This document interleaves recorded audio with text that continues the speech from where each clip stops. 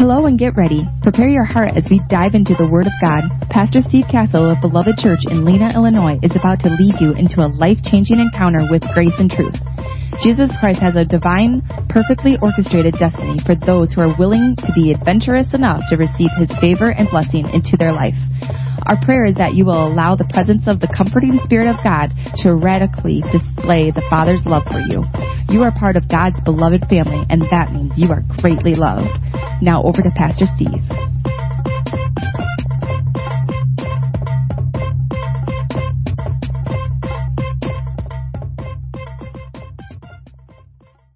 All right.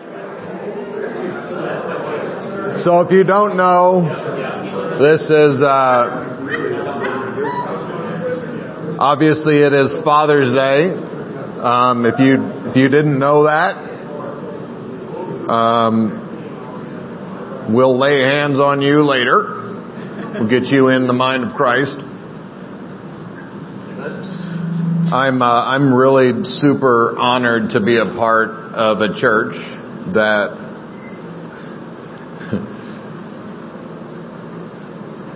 I have to be careful about saying stuff because people like to make you say things you don't say by saying the opposite of things that you say. Okay, so, well, let me do this. Can you all just not do that ever to me? Okay. Is that okay? Can we just, don't assume I'm saying something that I'm not saying when I'm not saying something that you think is the opposite of what I'm saying? Okay. So there's a lot of churches that are filled with gals.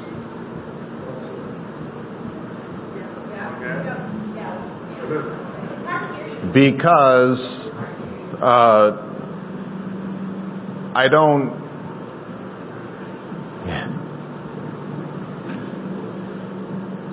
There is a deficit of godly men in the world and in America. There's a feminization that is taking place in our culture, and there's a feminization that is taking place in our church that has emasculated the church and has emasculated the men of God. I don't think that it was done purposefully by anybody other than the enemy.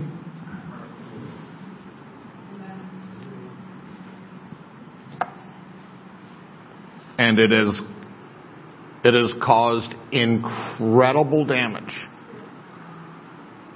to our world. And in fact, even right now, there might even be some guys that are hearing me say this and they're like, oh.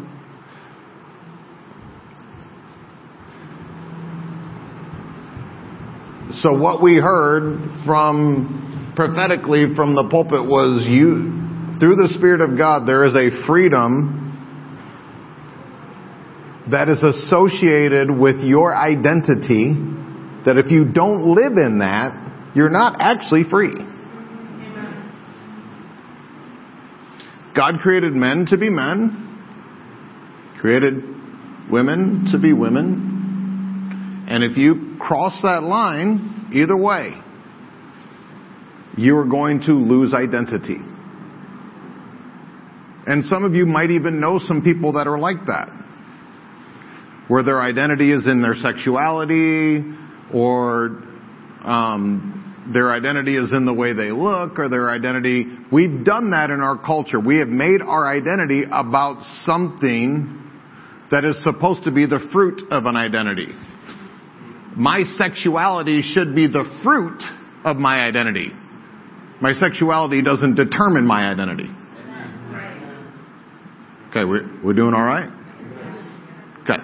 So you say words like that in the church and people get all breathless. But this is the reason that we have the problems in our culture, because we won't talk about things that are important in our culture. And so then people have the world teach them things that the church is supposed to be teaching them, and then we wonder why the people in the church look like the people of the world.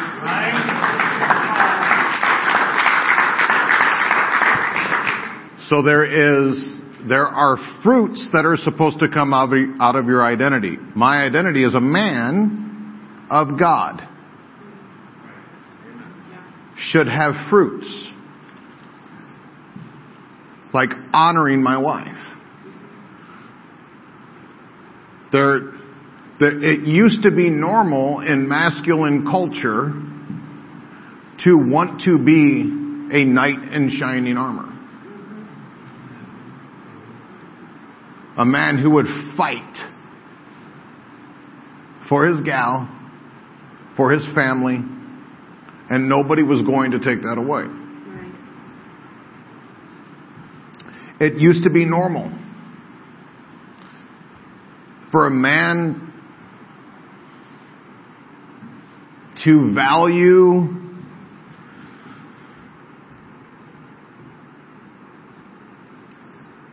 God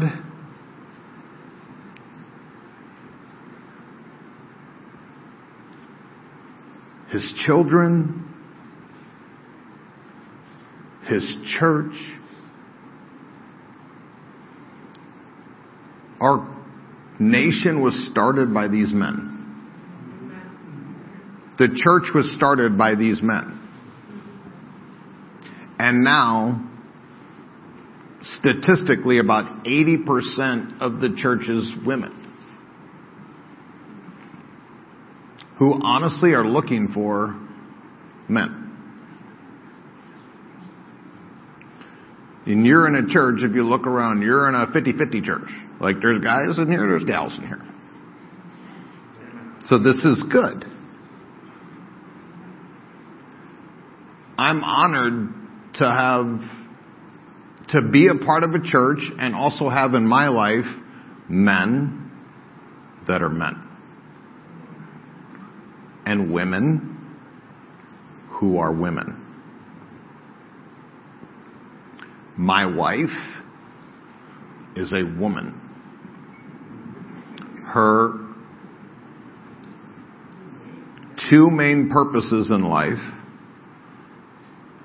are to be my wife and to be the mother of our children. And she outranks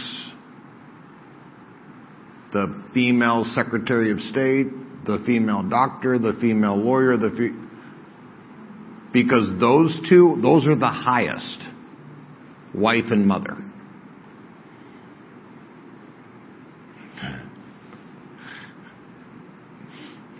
She's not just a wife. She's not just a homemaker. She's not just a mom. Like God calls those things top. I'm husband, I'm father, I'm pastor. I'm mechanic, I'm lawn caretaker. Like everything else. And the reason that we've lost some of our society is because we don't get this right. Guys tend to be taught like you have to be career. And then we wonder why guys let businesses or corporations own them. They're owned by a corporation, and then they have some leftover time for their family. And their family feels like it, that they're leftovers.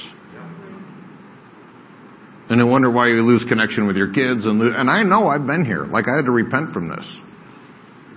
Thank God my kids were little and they didn't, remember the terrible stuff. But this is, society wants to own you. God doesn't want to own you. I hear a lot of times I'm in churches and they talk about the Holy Spirit wants to possess you. God wants to possess you. That is the opposite of what God wants. God actually wants to release you. Amen. Satan wants to possess you. Society wants to possess you. Culture wants to possess you. Everything evil, demonic, and dark wants to possess you. God wants to make you free. Amen. That's why men are bound up. I know guys that the majority of their identity is in sports. They're having issues right now.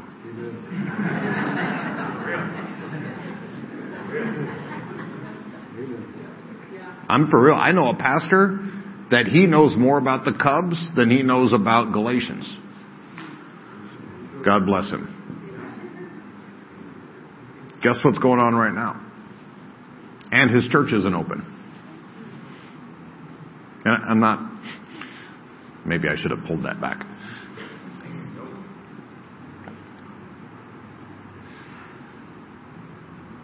There is a high value in heaven, and there would be in this earth, for the men of God to be men, to teach their children to be men, and to influence their male friends to be men of God. And you are free to do that here. There is no emasculation taking place in this place. There is no feminization of men taking place in this place. And there is no masculinity of the gals that has taken place in this place. That was terrible language, but you got the idea. In the beginning, God created... I don't know why I'm doing this. I guess God's doing this. In the beginning, God created Adam. I'm going to do this real quick. You can go read your Bible later and make sure that I'm all on point. Adam was created whole. Adam was not he or she. Adam was they. If you don't believe me, read Genesis chapter 5. It says, in the day that God created them, he made them Adam. Them, he, she, them, fully complete. Adam. Which is what the world is trying to get us back into. Like fema males and he, she's and XYZs and whatever the stuff is. They're trying to do that. They're trying to mingle this back in a way that is not the way that God intended for it to be. Because them, the way God created it, was them spirit. Not them body. The enemy always takes it back to a carnal thing. Right? Mutilate your body and then you'll feel more natural. Take hormone increasers or decreasers or whatever and then you'll feel right.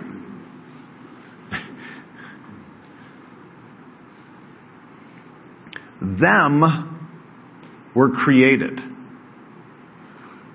And then God said, it's not good for man to be alone. Now, Adam wasn't lonely.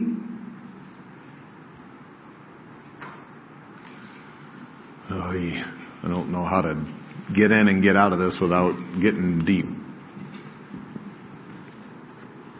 All right, Adam walked with God every day.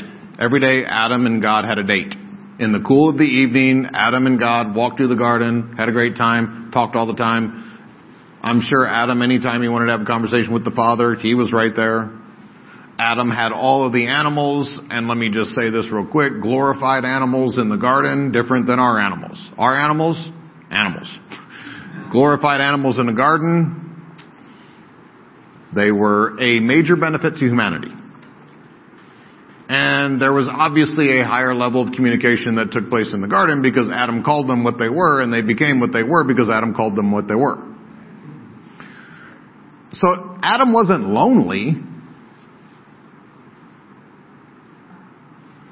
He wasn't like depressed. He wasn't sitting with his therapist one day and saying, man, if I just had a gal. He was complete inside. Okay? Are we? What God did, the reason it wasn't good was because Adam couldn't experience it. For those of you that are single, that you want to be together, if you're not complete in here, you will never, ever get complete out here.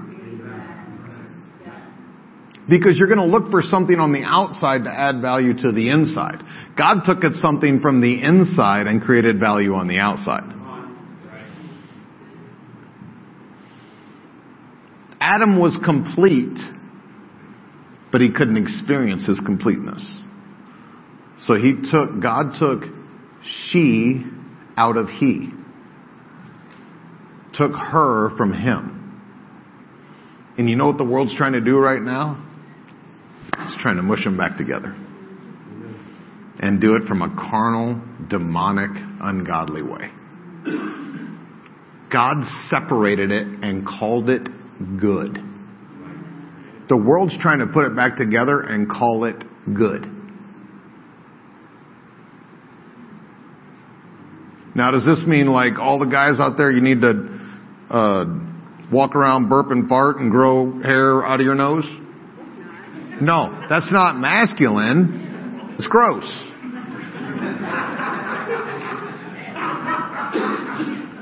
I wish my wife was up here. She'd like give me a standing ovation.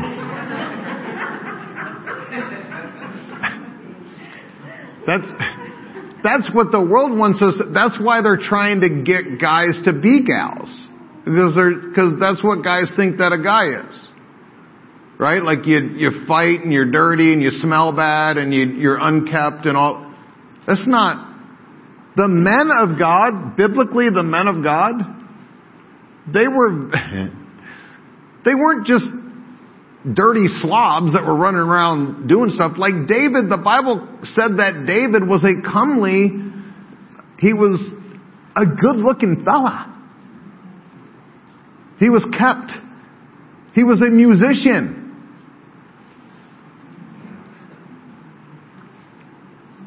One of the most world famous musicians ever. He's wrote stuff that people have been singing for like 3,500 years.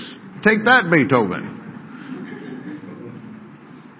He was a ladies guy. Had a few of those. Caused him some problems. And he was a man. And he slew a giant. And he led a nation. There's a lot of characteristics that goes into a godly man. The biggest characteristics for a godly man, the biggest characteristic, the singular greatest characteristic of a godly man is father. Father.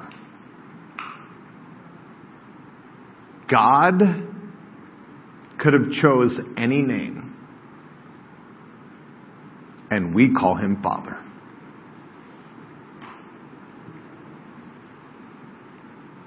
He could have said, my name is Slave Master. My name is Universe Ruler. My name is Bow to Me every time you mention my name.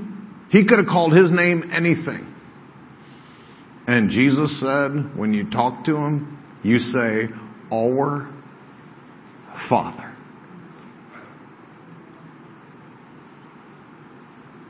Father. There's no greater name.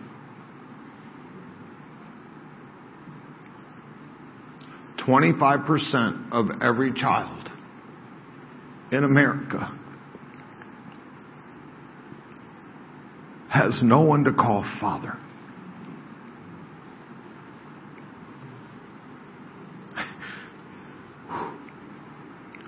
$25% of every child right now in America has no one to call father. And 25% more don't have a relationship with the one they do call father.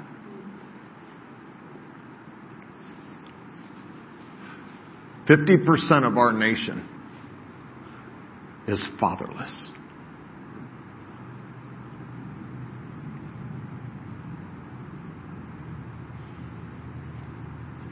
It's not a drug problem. not a video game problem. It's not a race problem. It's not a political problem. It's not an education system problem.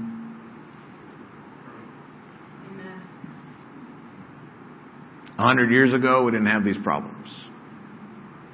100 years ago, it was the most rare thing ever for children to not have someone to call father. Rare. Now, encouraged.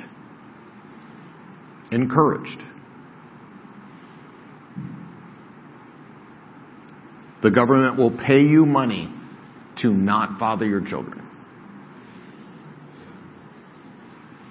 So you have gals that are being forced to be mom and dad. You got dads that think that what makes them a man is to run around and impregnate girls.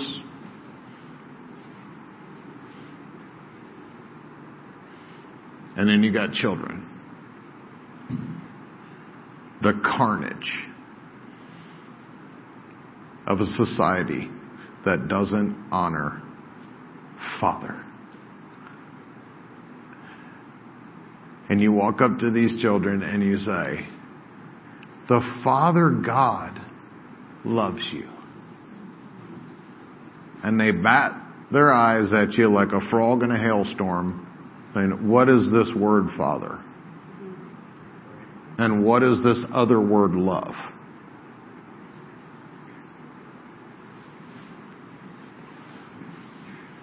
We don't understand Father. We don't understand love. And then we're going to tell kids when we're witnessing to them, the Father loves you. And we wonder why they don't get it. So fathers in this place, I, Pastor Steve Castle, and we, beloved church, deeply, passionately, and sincerely honor you. We value you. We appreciate you. We encourage you. Of all the things to be the best that one. Be the best that. And just the fruits of that will remedy our society for generations to come. So I bless you in the name of Jesus. And I stir up the gift of fathering on the inside of you. I strongly encourage you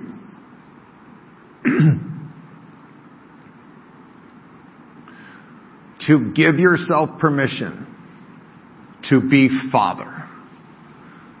A man after God's heart. To be a knight in shining armor for your wife. To be a guardian and parent to your children. To encourage other men to embrace their identity as godly men. Fathers, it is not your job to be your children's friends. Amen. Your children have friends. They need a father. Be their father. And then when they're 80 and you're 100, you won't even know the difference and you can be their pal. At that point, they might be okay. But don't you dare get sucked into that. I've seen too many families ruined because the parents want to be their kids' friends. And then they wonder why their children treat them like their friends and dishonor them and devalue them and yell at them and hit them and scream at them and don't listen to them. They need a father, a mother. There's only two people on the planet that can fill that role. So be that.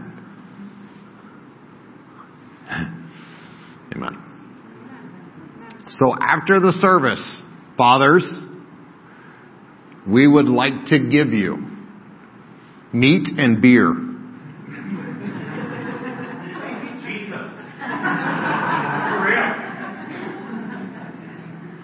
The meat will be dried meat carcass called, I think, Slim Jims. And the beer will be root. Because we're not going to be the church that gives a bunch of people beer and then tells them to drive home. So we're going to give you root beer.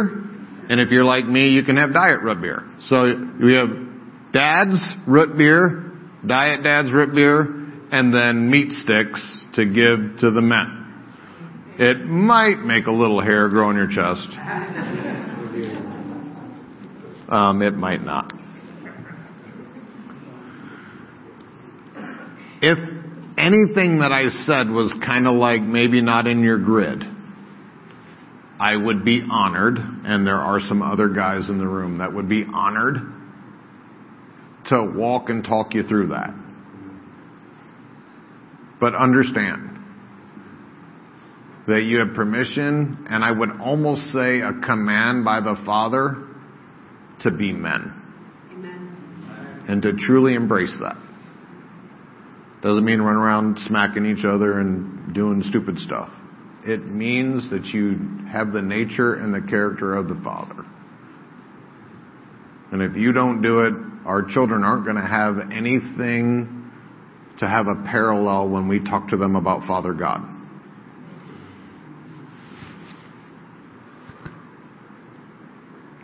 A ton of gals that I try to minister to all over the world.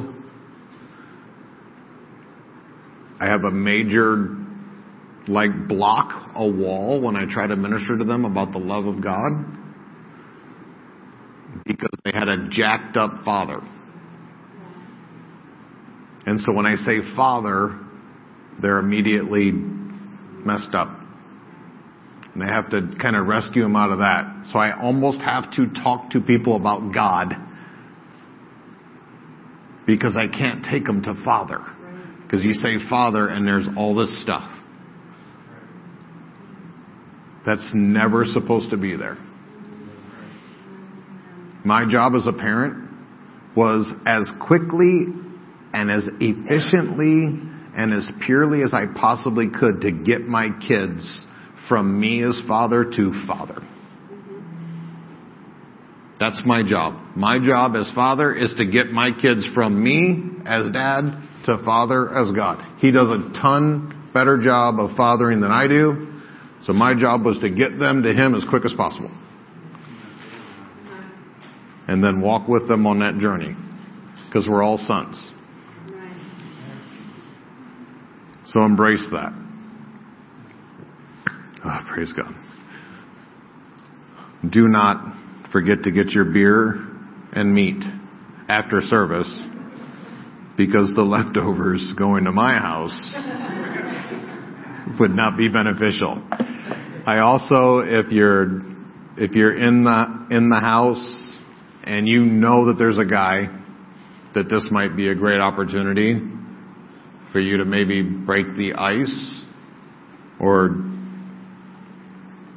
encourage them in their godly masculinity, please take some beer and meat for them and maybe drive over there on the way home.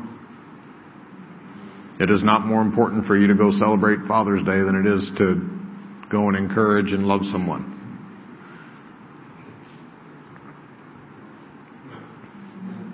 The kingdom is more important than holidays. A changed life is more important than lunch.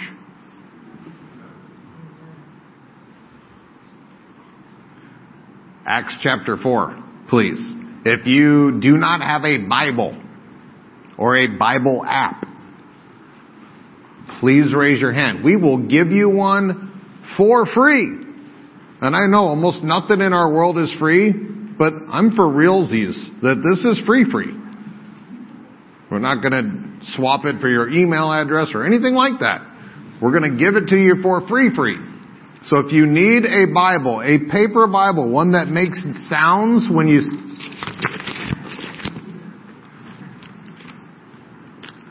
The reason I like the paper Bible is because when I say turn to, and then I hear shh, it's like people value me. When I don't hear it, it's like I'm devalued. Nobody cares about anything I got to say. I'll be okay. Thanks for praying for me, whoever did. Acts chapter 4.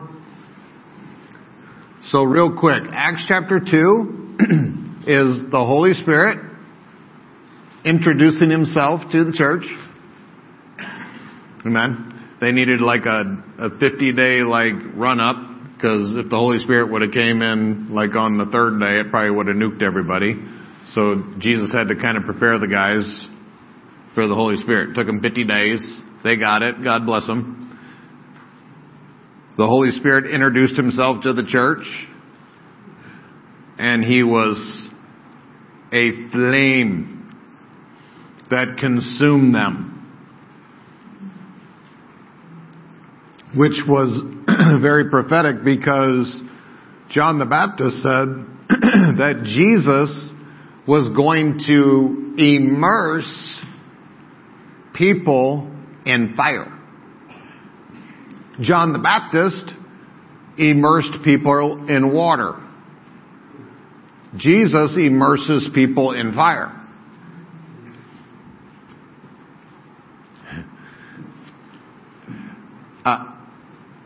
This is I'm going to be funny, okay? So be funny with me. Baptists are cold. Pentecostals hot. Just being funny. I know some of you, don't you dare talk about Baptists. John the Baptist, the baptism of John was to clean you from the world. That's what water baptism is, an outward expression of an inward reality, which is I'm being washed. And you come up without sin. Jesus' baptism into fire makes it so A, you can never get dirty again. I double dog dare you to try to make a fire dirty. Because the fire wins.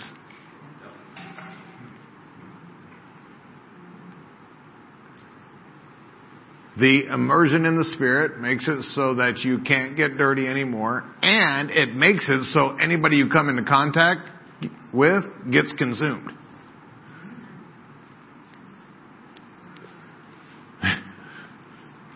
I was really thinking that there was going to be a good amen on that. That's why don't you dare now, because that would be wrong. John the Baptist, wash. Jesus, consuming and invigorating. The disciples before the day of Pentecost, struggle. If you don't believe me, read the Gospels. If I was Jesus, I'd have been killing folks. How many? It's probably, I counted it one time. It was 20 sometimes that Jesus said, and again I say unto you.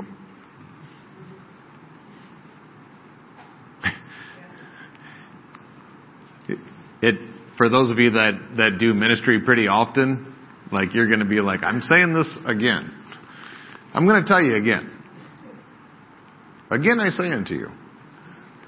I'm thinking Jesus said something to me. I totally get it. No. Sometimes we're like the disciples. Didn't I tell you that yesterday? Yeah, but I got it now. And then he tells you tomorrow. Before the day of Pentecost, the disciples were they were like luggage. He just kind of drug them along for the trip. Every once in a while they accomplish something way to go, buddy. Peter, you said that I'm the Christ. Wow, way to go. I'm going to actually build the church on that revelation. Good for you, little buddy. After the day of Pentecost, holy, back it off. Uncontrollable runaway wildfire. The church in 1 hour explodes to 3,000 people. Before Pentecost, work. Struggle. After Pentecost, just everything they came into contact with, on fire. They could not handle them. In Acts chapter 3, Peter and John headed to church, go to prayer. On their way to church, cripple guy, been crippled for over 40 years, who, this will probably mess with your theology, who sat at the beautiful gate of the temple in Jerusalem that Jesus was at a lot.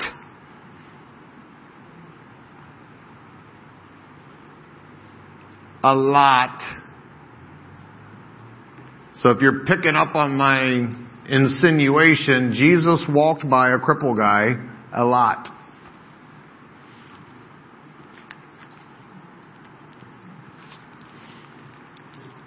You being crippled isn't because of Jesus. Any physical problems in your body, any emotional problems, any addiction problems, any soul problems of any kind, the lamest, most ignorant thing you could ever possibly do is say, Jesus ain't healing me. Right.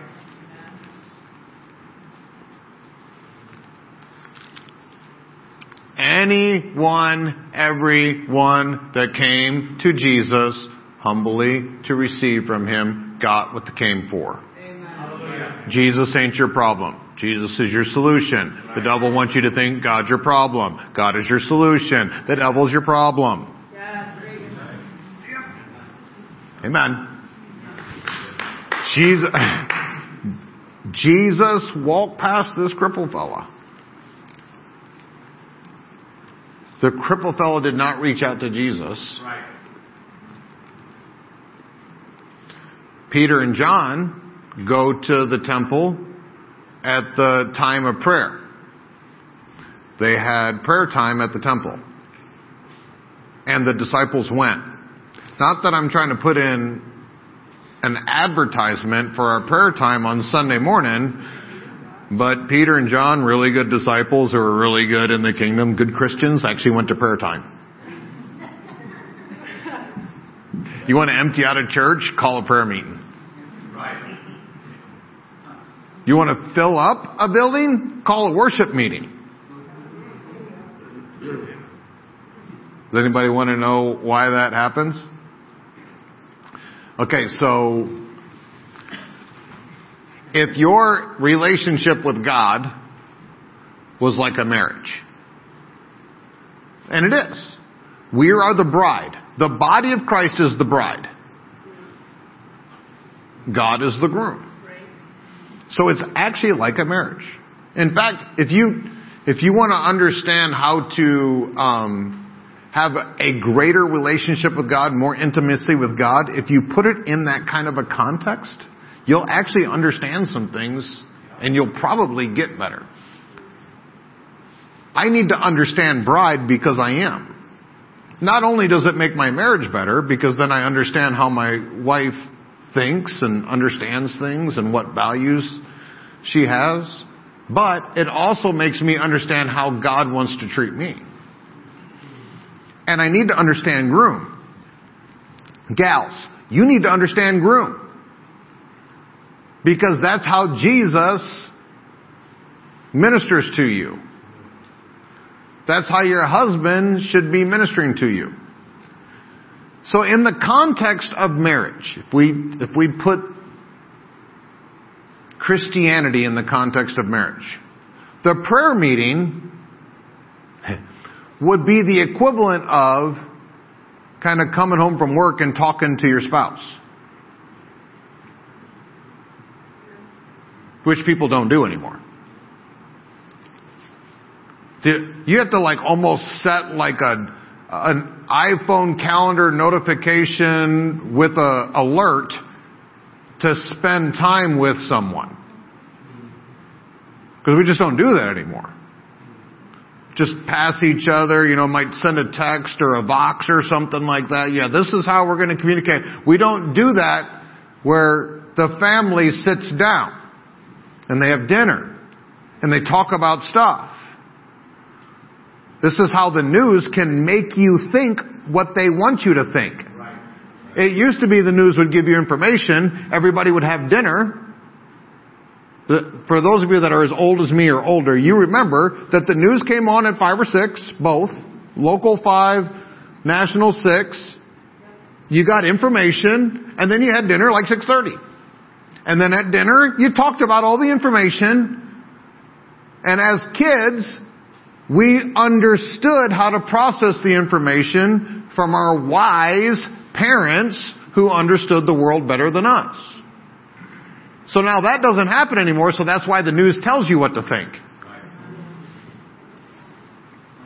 So a prayer meeting would be like after work, talking, intimacy, getting things worked out, getting plans for tomorrow. So then that's why nobody goes to a prayer meeting. Well, then why does everybody go to worship? Because worship is sex. That's the same as like bedroom intimacy.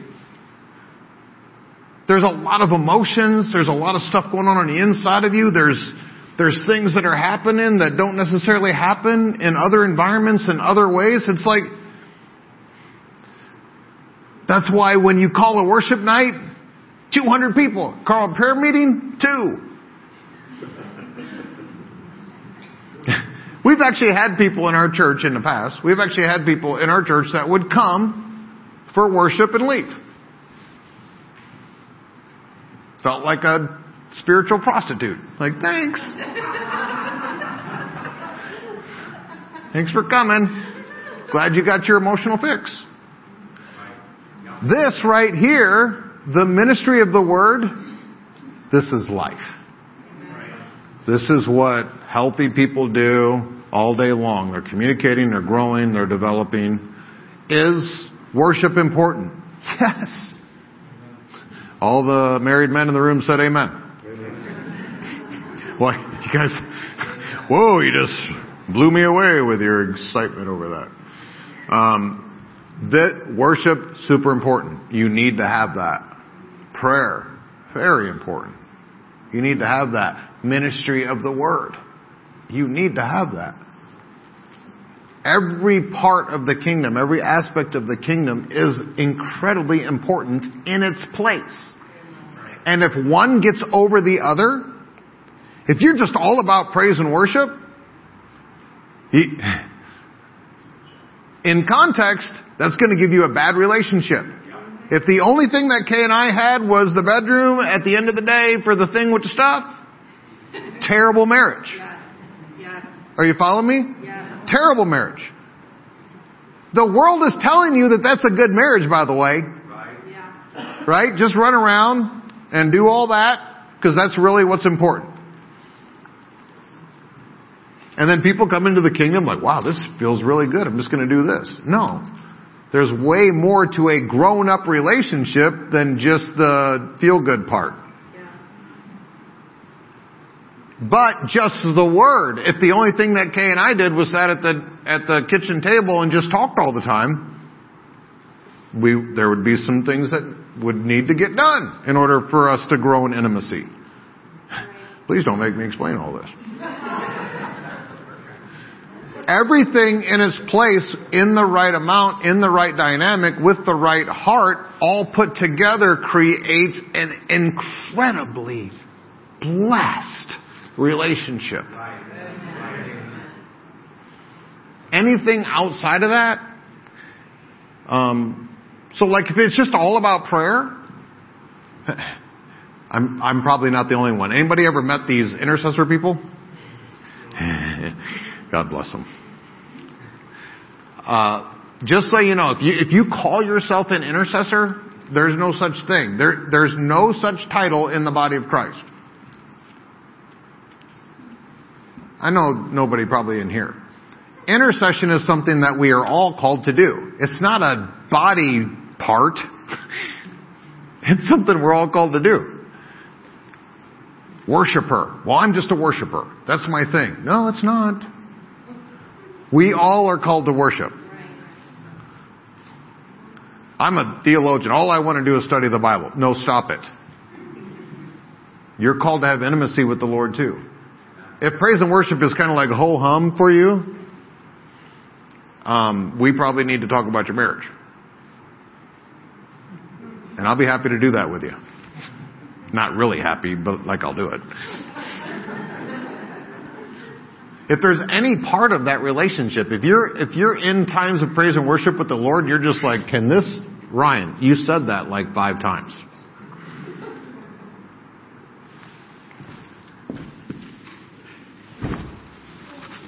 Can you please go to the next song?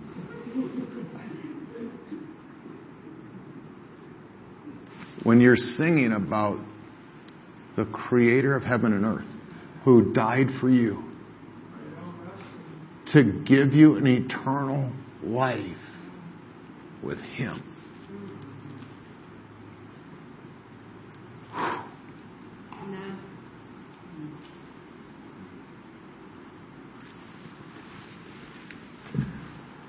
But if you're like, oh, this guy's about to preach, he'll probably talk for an hour. God. Clock speed up, clock speed up, clock speed up. Bible. Who wants to read the Bible? I can't even understand the Bible. I try to read the Bible. I can't understand the Bible. All it does, the Bible. Always talking about the Bible. That's a problem. This is Jesus' letter to you. If I wrote my wife a letter telling her how amazing she is, because this is really a book of identity, if I wrote her a letter telling her how amazing she is, and she never ever read it, and she just waited for me to come home, it wouldn't be beneficial for our relationship. But if I was home and all she wanted to do was read the letter, wouldn't be beneficial for our relationship. So make sure that you have the right balance and the right understanding of all the different places of the kingdom. And if one of those things, like if I just said something and it irritated you, that's probably an opportunity for you. You're going to say, okay, Lord, why do I struggle with this part?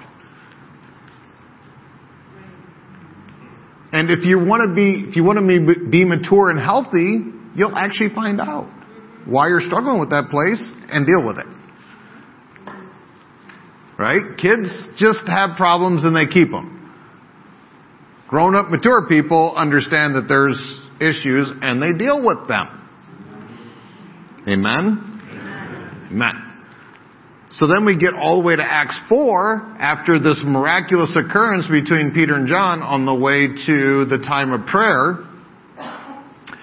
And all these people get wrecked because there was this massive miracle of this over 40-year-old guy who immediately and powerfully, supernaturally receives healing by a couple of guys headed to a prayer meeting. This should be happening in our lives. We should be headed to a prayer meeting and run across somebody lame and just heal them. Okay, thank you for those 2 amens.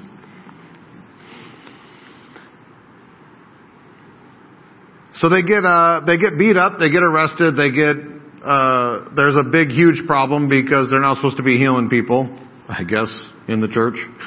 It's like, it's kind of like our church today, like just so you know, like you're at the weird church, the church everybody makes fun of because we believe in healing. They did the same thing then too. You believe in healing here, here. These are my notes. Here, Bible's better than my notes. If you believe in healing in here, you get persecuted and killed. But you're godly. You believe in healing in here, you get persecuted, not killed yet. But you're godly. It's a whole lot easier to not believe in healing and blame God for all the sick people. And then you get to, everybody likes you because that's what everybody thinks. You're in the majority. You're safe. You're in the cool kid group. But if you work against the grain and you actually get out of the majority and you come over here, you know what's really fun? Laying hands on sick people and seeing them recover. Seeing the dead raised. Seeing cancers literally fall off of people. You want to have an exciting day? Do that one day. Amen. Yeah, that other stuff? Boring. That's why people quit those churches. Verse 23. So they get all beat up and arrested and messed with, and then they let them go because there wasn't a whole lot they could do to them. They actually were very rebellious because they said, "Don't you dare ever preach in this Jesus name again and heal people." And they said, "Well, we're going to have to choose whether we do what you want us to do or whether we do what God wants us to do." So it's kind of my stance on this whole fighting against the government thing. The government says, "Here's what you're going to do." And I'm like, "Well, here's what the Father says." Yeah, so I'm going to go with Dad. Because Pritzker's not my daddy. And being let go, they went to their own company and reported all that the chief priests and elders had said unto them. They said, "Man, they threatened us and they said that they're going to do terrible stuff to us if we keep doing this preaching things. So what do you think, church? What should we do?" And they that heard that, they lifted up their voice to God with one accord. Complete, perfect unity in this particular church. And said, "Lord, thou art God, which has made heaven and earth and the sea and all that is in them, who by the mouth of your servant David said, Why do the heathens rage and the people imagine vain things? The kings of the earth stood up and the rulers were gathered together against the Lord and against his Christ." Jesus, person, Christ, identity. Jesus Christ is not somebody's first and last name. It's not like Steve Castle. Jesus Christ. It's Jesus the Christ. Jesus person, the Christ identity. Purpose, nature. In fact, Christ in the Bible actually means the anointed one and his anointing. This is why we are the body of Christ. We are Christ. I know a bunch of you are like, We are the body of Christ. We are Christ. We are not Jesus. There's a difference. Jesus is Christ. Jesus has the Spirit of Christ. And then the Spirit of Christ came and lived in us. And so now we have the Spirit of Christ. And so now we are doing Christ's work on earth as the body of Christ. Body of Jesus in heaven. Amen? Amen. Body of Christ in this building.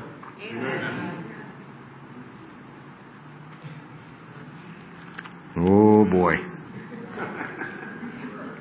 Who by the mouth of thy servant David has said, Why does the heathen rage and the people imagine a vain thing? The kings of the earth stood up and the rulers were gathered together against the Lord and against his Christ. So the world is against us too, right?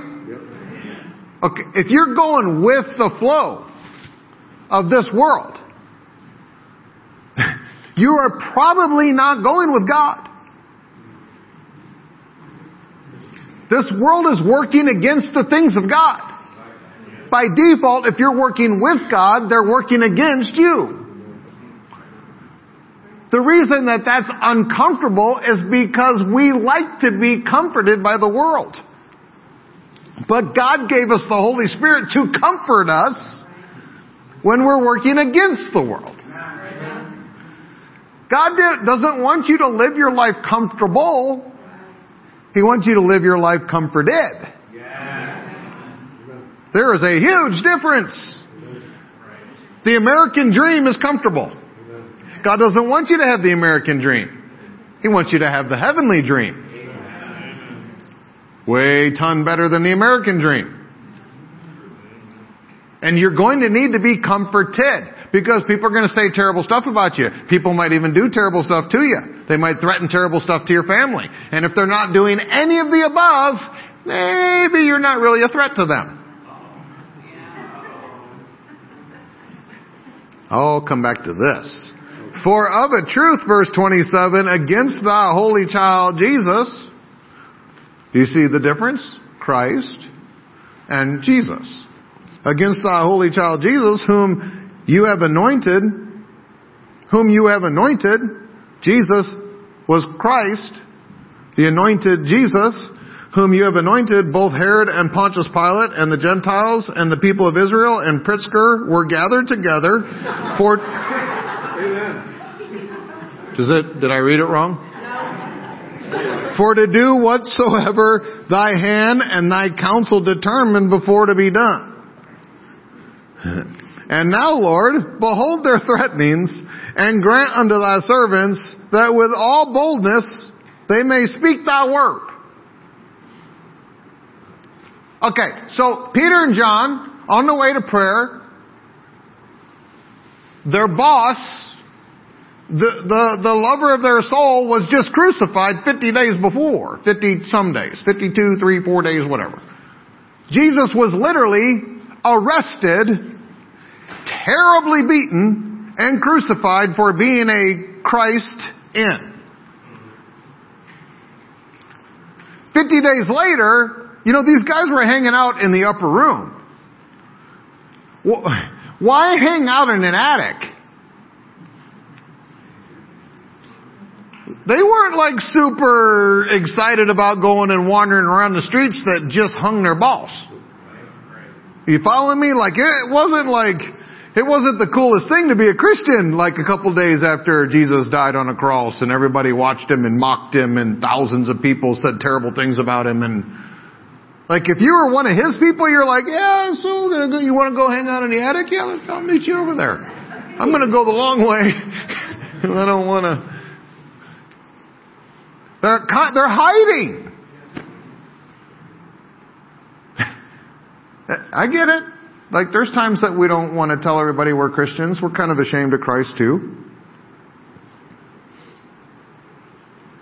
They get arrested after the day of Pentecost.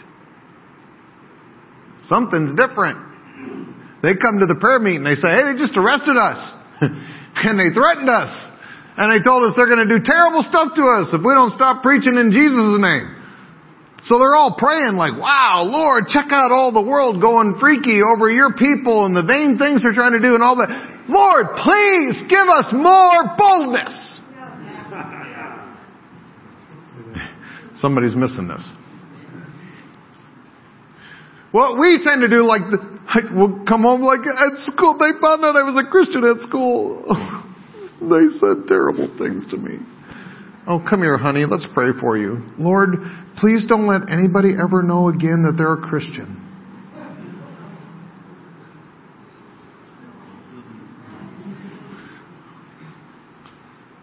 Bible days. Hey, they just arrested me and threatened us and they beat us up and they put us in jail and they put us in stocks and they beat us with rods and they beat us with whips and they did all this because we're Christians. Let's pray.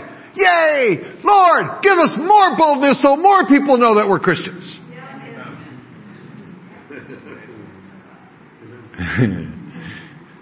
Amen. Because that's uncomfortable. Because we want to be comforted. The Holy Spirit comforts you when you're doing uncomfortable things. This word for boldness here is parousia, whatever. I don't know Greek like that. which means boldness, freedom of speech, or confidence. Boldness, freedom of speech. Freedom of speech should be a term that we're familiar with if you've got your pocket constitution. If you don't have a pocket constitution, you better get one before you leave. Freedom of speech, boldness, confidence. Lord, give us more freedom of speech. You know, the best way to interpret freedom of speech is to just flip the two words. Freedom of speech is speech of freedom. It's a way better way to understand what they're talking about. Not freedom of speech like I have the right to tell dirty jokes at work and they can't fire me. That's not freedom of speech. That's ignorance, and you need to be fired. That's not what the founding fathers meant, freedom of speech. You can just say whatever you want anytime you want. I'm sorry, First Amendment, I can say whatever I want. That's not the point. And this is what people understand about freedom in Christ. Freedom in Christ is you don't get to do what you want to do. You don't get to go around irritating people and insulting people and say, well, I'm free in Christ, you can't get mad at me. Well, I'm free in Christ, and so roll me up a fatty, Bob. That's not freedom in Christ. It's not freedom to sin. It's not freedom to do stupid things to people. It's not freedom to hurt. It's the opposite. You are free from hurting people. You are free from addiction. You are free from sin. You are free from these things. You're free to love. There's no restraints whatsoever on the love that can flow from you. There's no restraints from the grace, from the power of God, from healing. Nothing is restraining any of the godliness to freely flow from you. Except you. So you know what you need to be free from above all things? You need to be free from you. Boldness. Speech of freedom. If it doesn't have freedom speech in it, it's not anointed.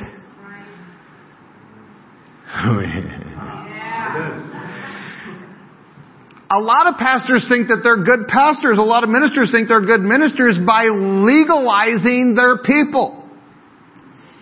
And telling them what to do, and telling them how they should be, and telling them what's godly and what's not godly, and trying to give them all these ordinances and laws. But the letter kills. Spirit gives life. My job is to minister the Spirit to you, so that life springs forth. I am living incredibly holy today. Not because I'm trying to be holy, but because I'm trying to be free. The more freedom I live in, the more purity, the more holiness takes hold in my life, because I don't want to be bound by anything. Porn will not own me. Evil thinking will not own me. People doing something to me and me carrying the memory of it and rehashing the memory every 10 minutes for the next 10 years, that's not going to own me. What you do to me is not going to own me, because what Jesus has done for me is going to own me. If something happened to you when you were 5 and you still live there today, you need freedom.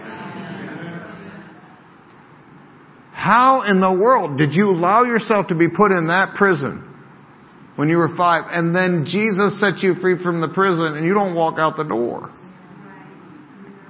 You're free.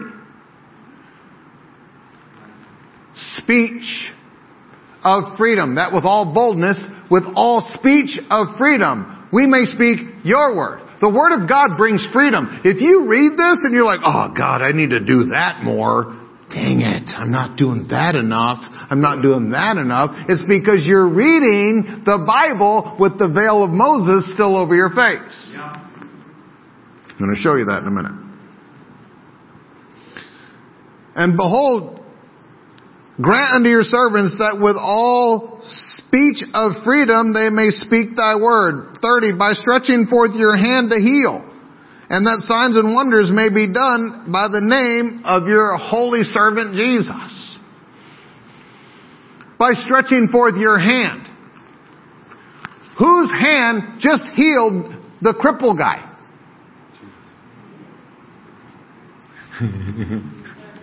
You're all like, trick question. It's not. The hand of Peter, if you read Acts 3, it says Peter stretched out his hand and grabbed the guy and pulled him up. And immediately his feet and ankle bones were healed. But now they're praying here and they're saying, Jesus, you stretch forth your hand. So which is it? Yes. My hand is his hand. We can sing this stuff. My hands are the hands of Jesus. My feet are the feet. We can sing these songs, but when it comes to actually, they're going, well, I'm not. That's blasphemy. God said to do it. It's actually blasphemy to not. If I say that the only thing this is Steve's hand, that's blaspheming. Blaspheming. If that's all this is, then I need to get born again so this can be mine and his. Because the only way the hands of Jesus are going to get on people today is by the body of Christ that has the hands of Christ that goes to people. Amen. So by stretching forth the hand of Christ that's in the hand of Steve, some of y'all don't believe me. Matthew chapter 10. I'm going to quote this because I've already messed up my time. Matthew chapter 10 verses 7 and 8. Jesus told the disciples, the 12 guys, go and when you are preaching, make sure that you tell people that the kingdom of God is in your hands.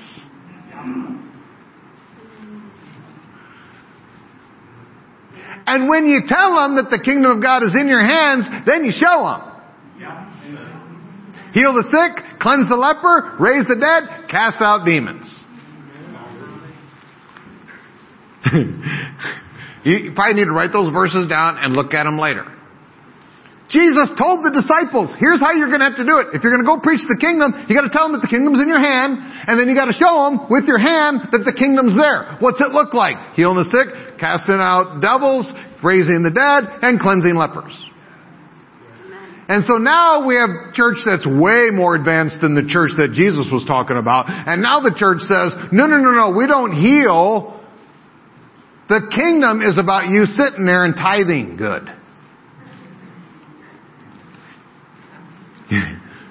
No, it's not. It's not about your tithe. Don't you love it when someone, God bless Bob, don't you love it when someone tells you about finances in the kingdom and they're not trying to jerk money out of your wallet? And you're free to respond however you want to respond. This is way better because I've been in the meetings.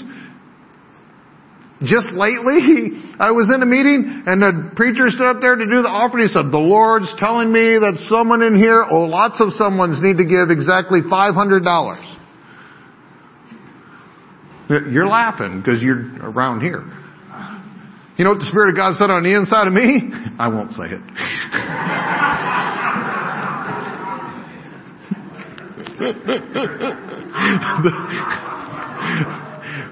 I'm going to get back to the scriptures.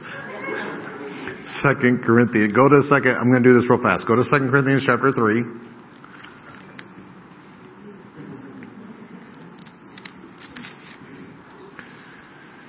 Verse 7. 2 Corinthians 3:7. But if the ministration of death, written and engraven in stones. Does anybody know what was written and engraven in stone was? Does anybody went to kids' church? It was what? The law. It was the 10 Commandments that we're all trying to get really feisty about trying to put in front of our judicial halls. So the words that God's finger wrote in stone. The Bible calls it a ministration or a ministry of death. Has anybody ever seen this verse in the Bible before? The Ten Commandments is a literal ministry of death. Boy, howdy. I'm going to take you even deeper before I let you come up for air. The ministry of death, written and engraven in stones, was glorious. Why is that glorious? Because you needed to die. That was the whole point of the law, is to say, man, you need to die. You're a terrible person. But what if I die? Jesus. So then you put all of your hope in Jesus and His resurrection. You should read the law and say, man, thank God I died because I was a terrible person. If you read the law and say, okay, I'm going to keep all of this. Woo, good luck for you.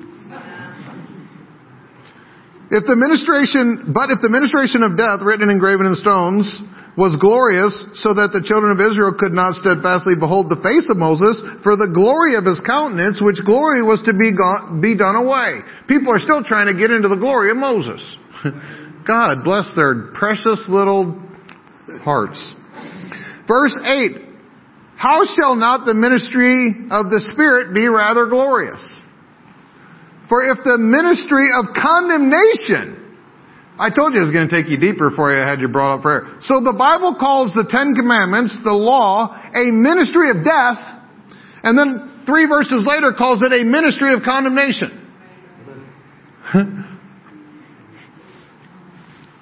I know a bunch of you are like on tilt. This is the Bible. I didn't write it. God wrote it. The law was a ministry of death to kill you. It was a ministry of condemnation, so you realize, like, I can't do all this.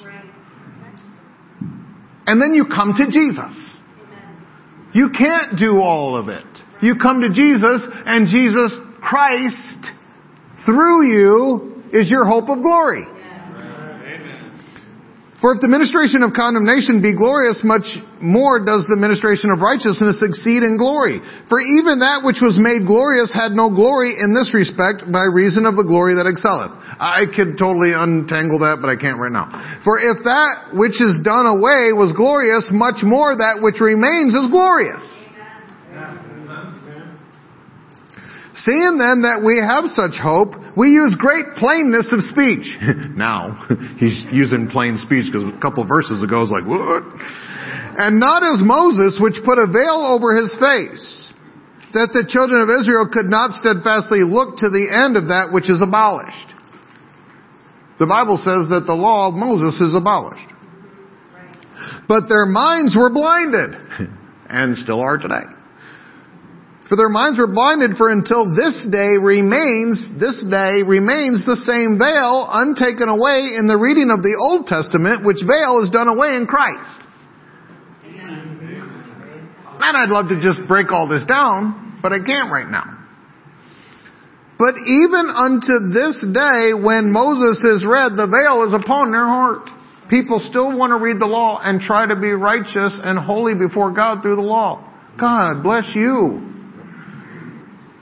Nevertheless, when your heart, shall turn away from the veil, turn away from the law, to the Lord, that's when the veil is removed. How does that happen? Verse 17, now the Lord is that Spirit. And where the Spirit of the Lord is, there's liberty.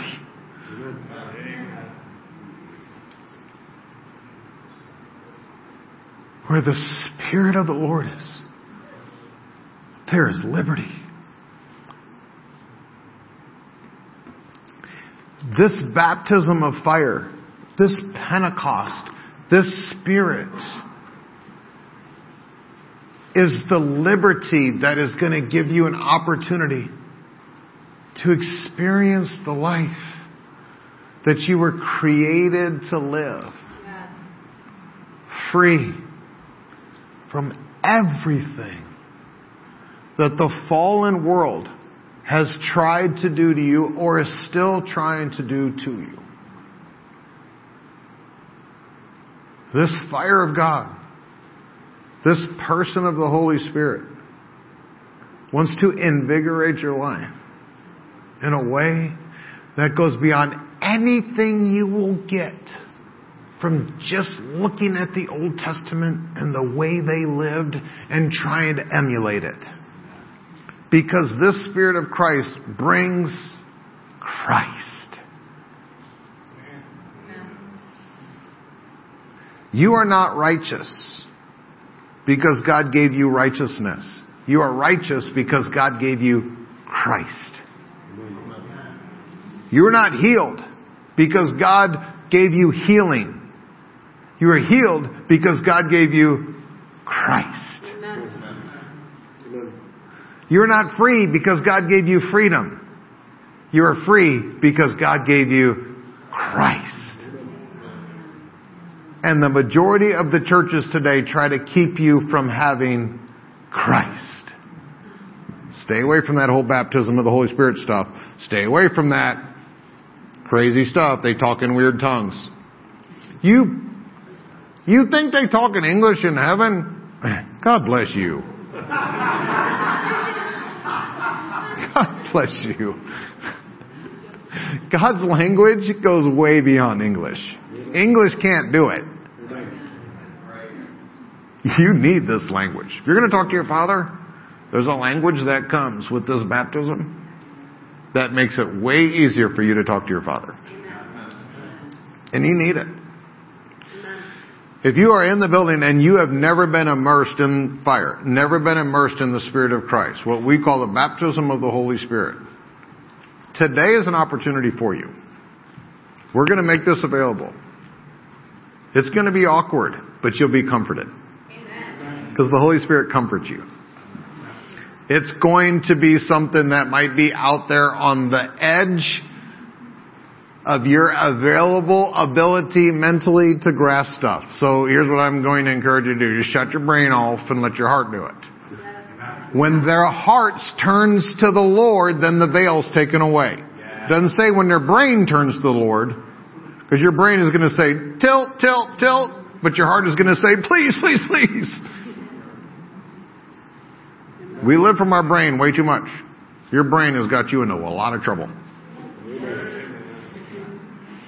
We need to follow our hearts.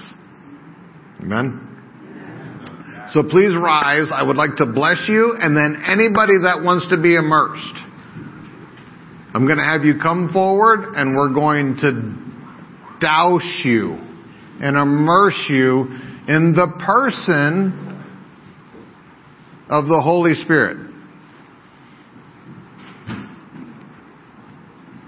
I'm going to have Pastor Bob and my mommy, and I'm going to have me be dousing people.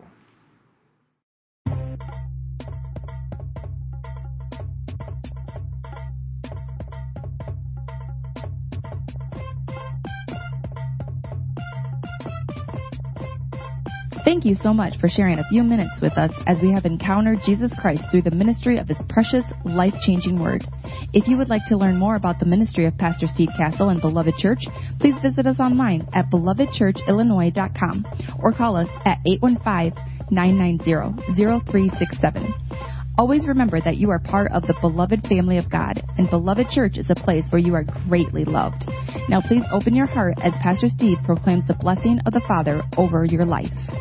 Beloved, you who are greatly loved by the Father, I pray, I desire above all things that you prosper and you experience divine health to the degree that you allow that to saturate and prosper your soul. I pray that you receive these words and they change every aspect of your life. I love you. I'll see you again soon.